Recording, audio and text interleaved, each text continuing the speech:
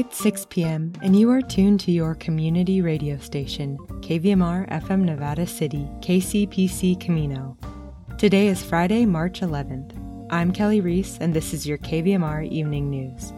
Up ahead on the California Report, the state's top conservation official warns California is barreling full steam ahead into its third year of drought. And so far, more than 2 million Ukrainian refugees are estimated to have fled their country. Tonight, we hear one of those stories.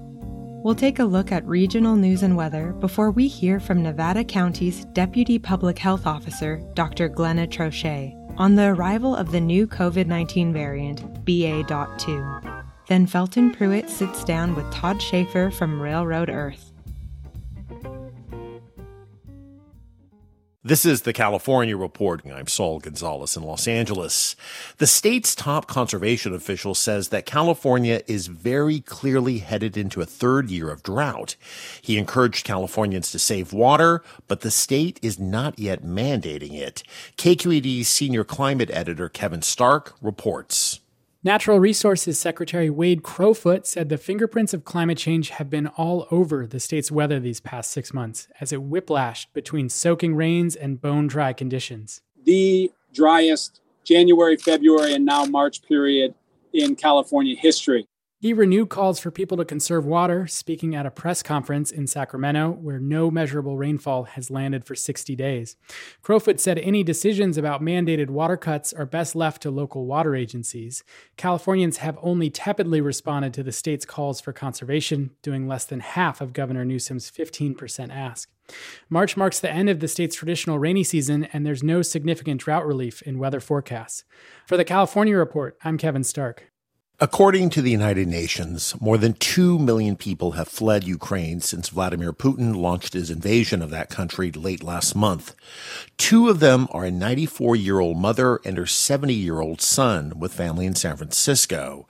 The California Report's Mary Franklin Harvin says they made it to safety in Germany just yesterday, thanks to a tweet that eventually reached 2 of Ukraine's most famous athletes who stepped in to help.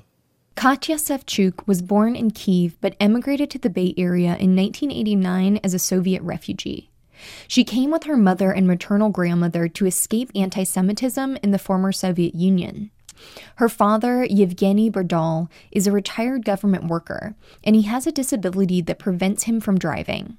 His mother, Katya's grandmother, Zoya Berdal, is 94 and has weathered significant challenges in her life, including losing both parents during the Holocaust and only recently surviving COVID-19. Up until they fled recently, they shared an apartment in Kyiv.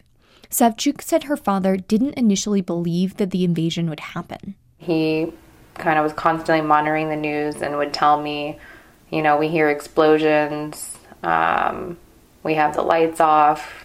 They turn the lights off at night to avoid being seen by aircraft. Savchuk's grandmother didn't feel safe getting down to the bomb shelter in the basement of their building and was hesitant to evacuate. She's lived her entire life there. I think she was very frightened. She actually hadn't been outside, I think, in a year. She just, was adamantly refusing to go. But Savchuk's father finally convinced her. So I put out a tweet and I just said my 94-year-old grandma, who's a Holocaust survivor, and my father, who's disabled, are trapped in their apartment in Kyiv. He can't drive. She has trouble walking. Does anybody have any suggestions to get them out? And I did not expect the response that I received. More than 30,000 retweets, more than 90,000 likes, and according to Savchuk, at least 100 direct messages. Among these viewers was a German journalist whom Savchuk didn't know directly. He saw the message and was moved to act on her family's behalf. He knew Vladimir Klitschko, who's a famous Ukrainian boxer, and his brother, who's Vitaly Klitschko, who's the mayor of Kyiv. And he mentioned, the situation to them, and they decided that they wanted to help.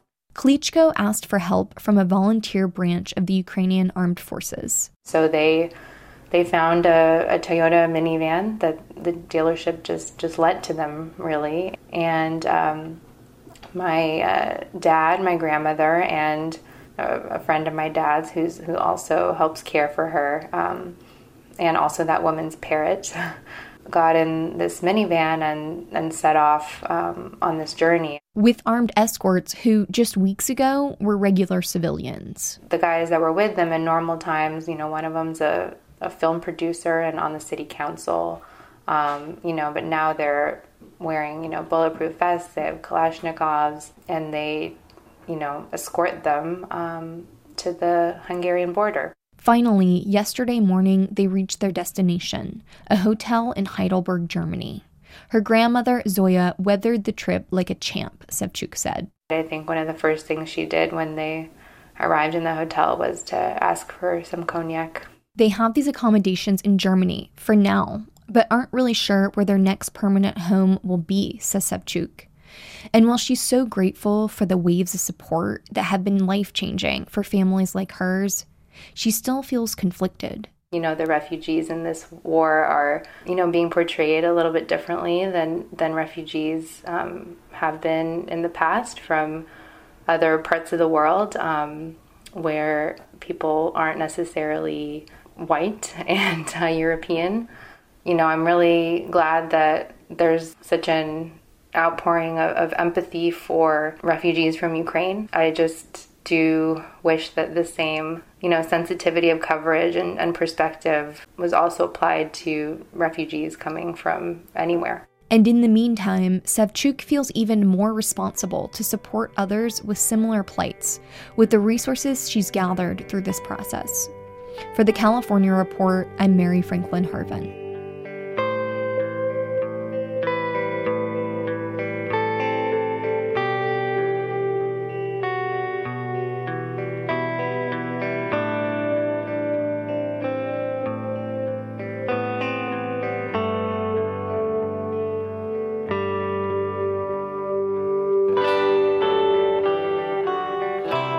Support for the California Report comes from Eric and Wendy Schmidt, whose philanthropy harnesses the power of people and science to create innovative solutions for a healthy environment, just societies, and opportunities for human achievement.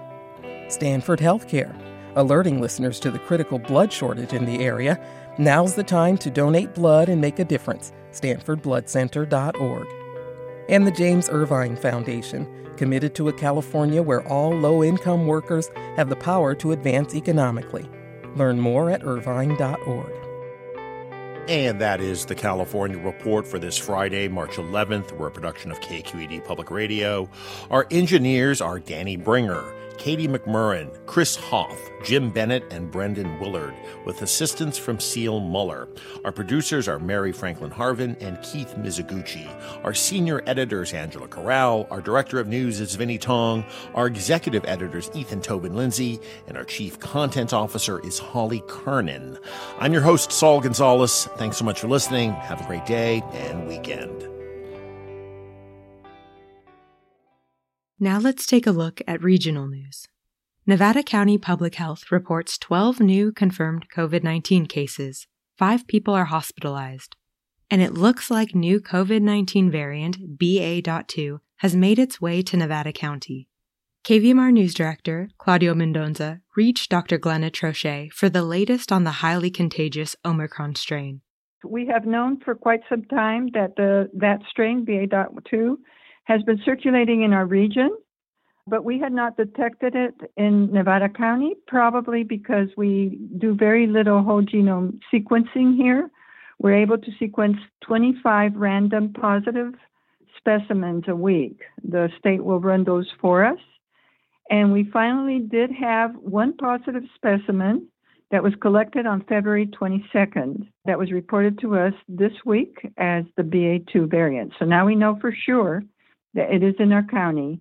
Just because it's one specimen doesn't mean that that's the only one that is here. We're pretty sure it's been circulating, at least since then, in this county. And what do we know about BA.2 as it relates to BA.1, the Omicron variant? Is it more transmissible?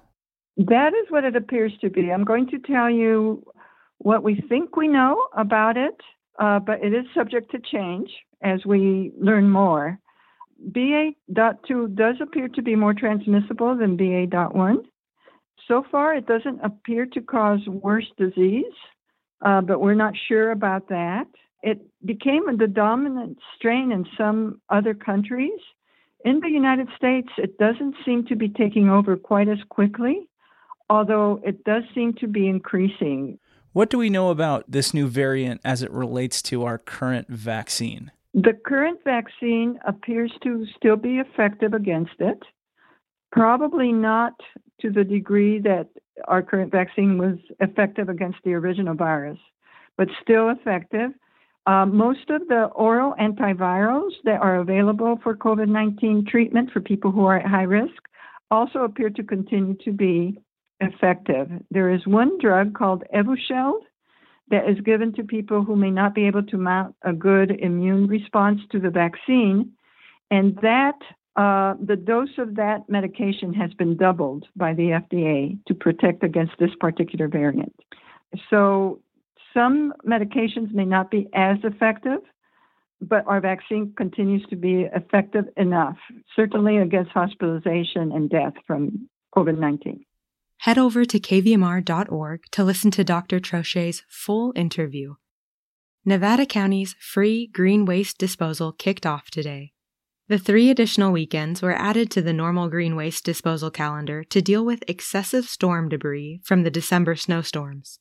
There's no limitation to the size or volume of storm-related green waste debris residents may bring. However, trash, treated wood, and root balls will not be eligible items for disposal. You can drop off your green waste at 12625 Brunswick Road in Grass Valley anytime between 9 a.m. and 3 p.m. The site will be open both Saturday and Sunday. Nevada County's next free green waste disposal weekend is March 25th, 26th, and 27th. Today, Ubinet released a guide to getting ready for peak fire season. In it, they spend time on subjects including evacuation plans, vehicle safety, and neighborhood awareness. The guide provides an overview of essential information including driving during a wildfire, red flag days, packing your go bag, and emergency alert services. The detailed guide can be found on ubinet.com. Monday, March 14th, CAL FIRE will perform a prescribed burn at the Nevada County Airport off Loma Rica Drive in Grass Valley. Smoke may be visible in the Banner Mountain, Brunswick Road, and Glenbrook Basin. The prescribed fire will focus on 13 acres along the runway and taxiway areas. In addition to reducing fire threats, the hope is to improve pilot visibility to wildlife along the runway while reducing the spread of invasive weeds. The county airport will be shut down from 8 a.m. to 5 p.m. on Monday. Apart from light smoke, no other impacts to the community are expected. Now let's take a look at our regional weather. For those in Grass Valley and Nevada City, tonight clear with a low around 40. Saturday, sunny with a high near 63, and a 20% chance of showers after 10 p.m. Sunday, partly sunny with a high near 58. In Truckee and Lake Tahoe, tonight mostly clear with a low around 23. Saturday, sunny with a high near 50, and a 20% chance of snow showers after 10 p.m. Sunday, snow showers possible before 10 a.m., then mostly sunny with a high near 43. And in Sacramento and Woodland, tonight mostly cloudy with a low around 40. Saturday, sunny with a high near 72. Sunday, partly sunny with a high near 69. You're listening to the evening news on KVMR.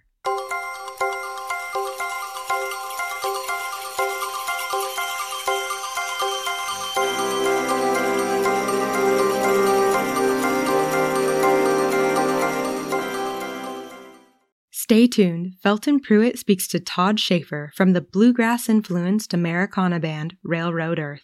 Schaefer is a vocalist, guitarist, and songwriter. Railroad Earth is well known for lyrical songwriting and live improvisation. The band takes its name from the Jack Kerouac prose poem, October in the Railroad Earth. We're talking with Todd Schaefer from Railroad Earth. He's going to be coming out to our area and playing this Saturday night at the Oddfellows Hall in Auburn with some folks, some really cool folks, as a matter of fact. Todd, it's wonderful to have you on the phone with us. It's nice to be chatting with you, Felton, and I want to mention I'm also playing Friday in Oakdale. Oh, where are you playing? At the Dying Breed Brewing. Okay. In Oakdale, so 2 shows coming up. Very cool. And then Saturday night at the Oddfellows Hall, and you're playing with the Coral Creek All-Stars. Now, I know this is a band that got thrown together. You want to tell us a little bit about how that came to be? I'd have to ask my buddy Chris how it all comes to be, because he makes it all fly, and it's sometimes a mystery to me. But he has a stable of musicians that he knows all over the place, and great musicians. You know, I've been working with Chris since the COVID days hit, and it's kind of interesting. I was scheduled to do a tour with Coral Creek, which was his band from Golden, Colorado, and I was scheduled to do a tour doing solo sets opening up for them, and then of course COVID came along. That whole thing got canceled, but Chris and I put our heads together and decided, well, we can't do band shows. It's just not feasible right now, but maybe the two of us could go out and do some things. And we ended up doing stuff during COVID, and it's developed a relationship, friendship. I've been done a lot of shows with Chris, and it's been a lot of fun. And this is continuing along with that. He put these shows together with some friends from California. I think Murph is going to be playing the bass from New Monsoon. Eric Yates will be there from Hot Buttered Rum, and I think even Pete Grant's coming by. Yeah, that's what I see. I see the legendary Pete Grant on pedal steel. That'll be fantastic. Pete's coming by. That'll be fantastic. And so I'm going to play a solo set, do a solo show, and then Chris gets up with the string band, with the band, and they play a bit, and I jump in and join in, and we get it all together by the end. So that's how these shows have been running, and it's been a lot of fun. You know, I think the last time we saw you out here in Nevada City, you opened up for Yarn at the Crazy Horse Saloon, and you did a whole set, and then Yarn came out, and then you ended up playing with them a little bit too. So this isn't anything new to you. You like to jam around with pals, don't you? I like it, and I love my solo shows. I enjoy playing them, and then of course I know how to play with a band as well. So it's so it's fun to get up and play with the other band. I know you're always timely, because when you came out and did your solo set opening for Yarn a few years back, I remember Leonard Cohen had just passed away, and you opened with Hallelujah. So I don't know what you'll have for us this time. Wow, what a song that is, huh? Oh, yeah. Yeah, and you cover it really well, too. I enjoyed that. Hey, speaking of stuff you cover really well, Railroad Earth has a new album coming out. All for the Song is what it's called, and another COVID delay. It was finished right before COVID, but of course we couldn't get out and promote it and get behind it with any justice, so we put it on hold, and it's finally going to see the light of day coming up in April.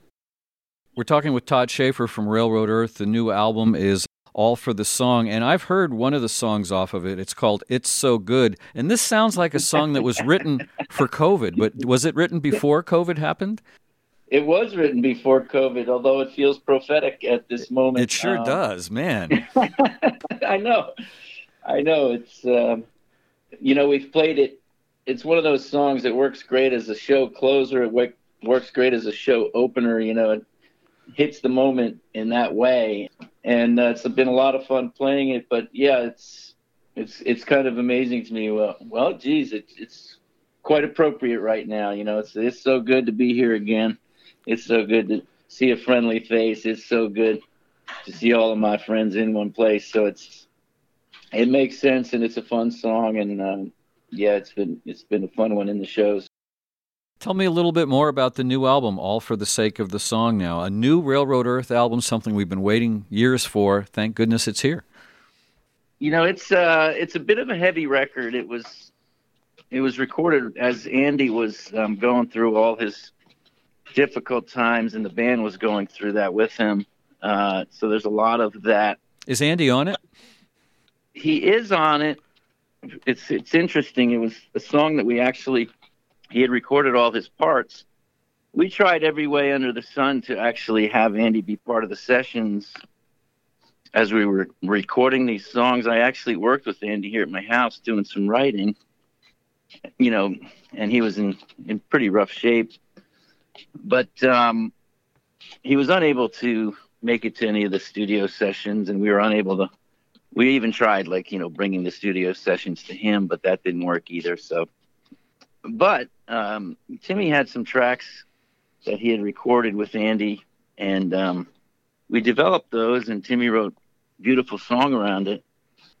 And we also played with those tracks live in the studio, and so he is on it. That's sweet to hear. That's very sweet, because I know how tough it is. You guys were together for so long, and to lose a key member of a band that had been together for such a long time is a hard thing. So, but you guys found a way to meld it together and move forward.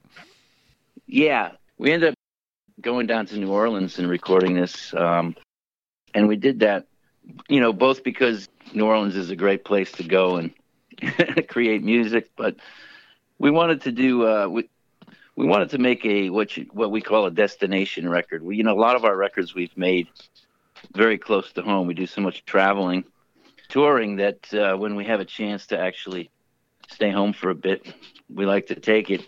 So a lot of our records have been made close to home, and in fact, a couple of them in my home.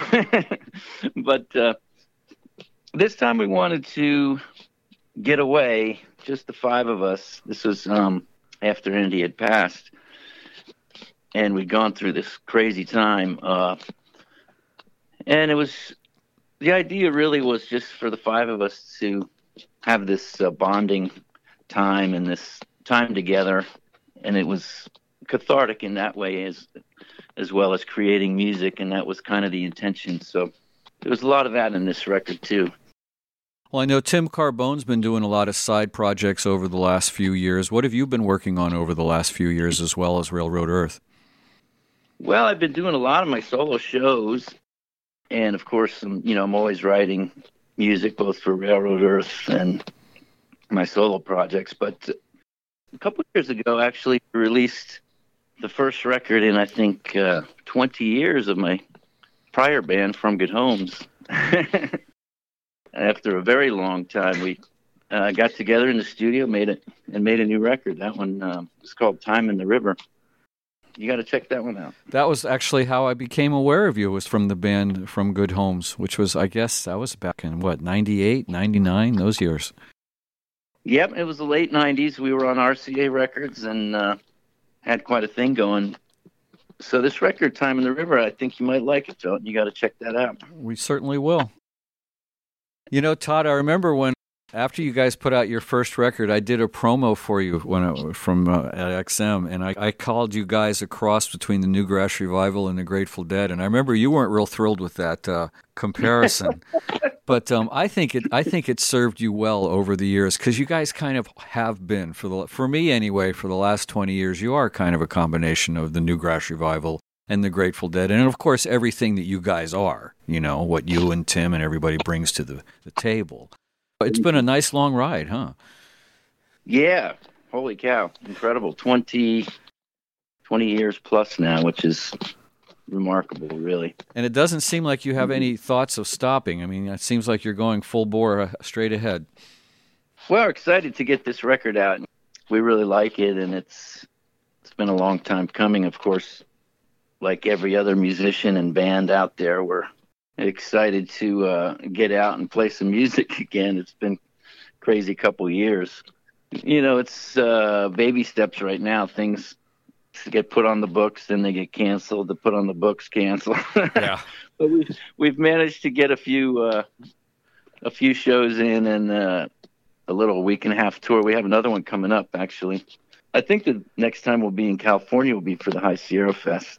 That'll be wonderful. And then, of course, you guys come out to Placerville there every year and do a Hangtown as well, which is your own festival.